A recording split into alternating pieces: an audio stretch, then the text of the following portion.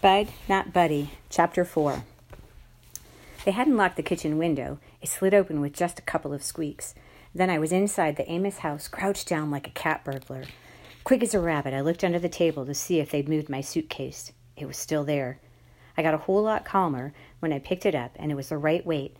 I didn't think they'd taken anything out of it. I couldn't be sure until I looked inside, but I could do that later.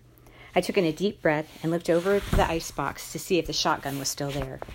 I let all the air out with one big puff when I saw it.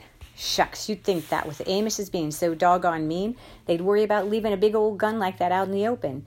What if one of their visitors got real mad at them about something? I unlocked the back door and set my suitcase on the first step of the porch so I could make a quick getaway after I was through paying these Amoses back. I opened the screen door real quiet and went back into the house. Fair is fair. The Amoses deserved what they were going to get. I can't all the way blame Todd for giving me trouble, though. If I had a regular home with a mother and father, I wouldn't be too happy about other kids living in my house either.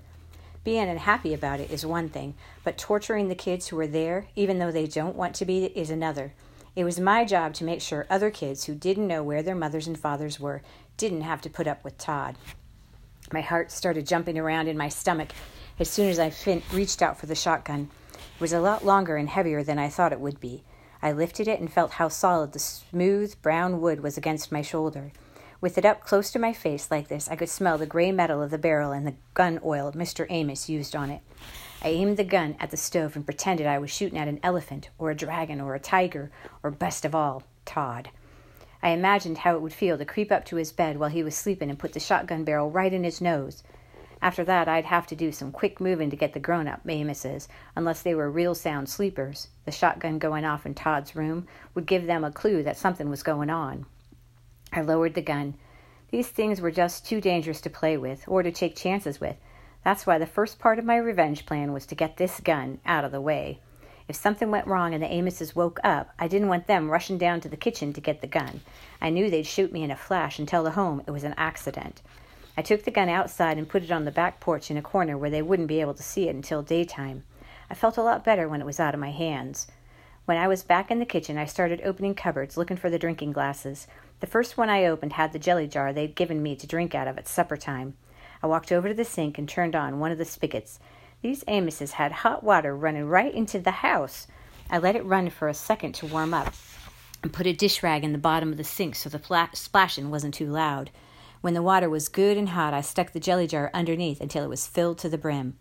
I started down the hall. Todd's door came open easily as anything.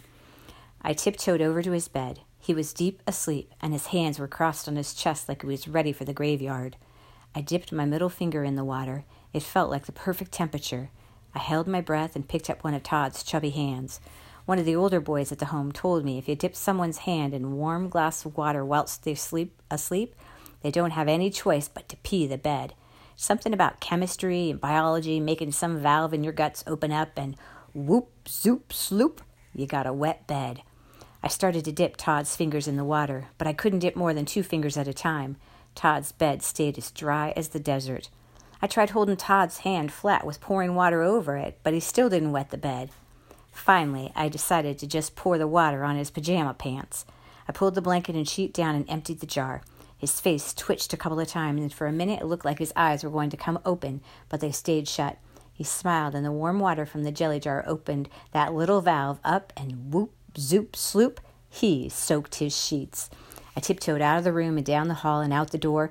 My favorite saying in the whole world is, "He who laughs last, laughs best." So I put my hand over my mouth and whispered, "Ha, ha, ha." I picked up my suitcase and walked to the street. Man, I was on the lam. I was just like public enemy number 1. If J. Edgar Hoover and the FBI saw me now, I'd be in some real serious hot water.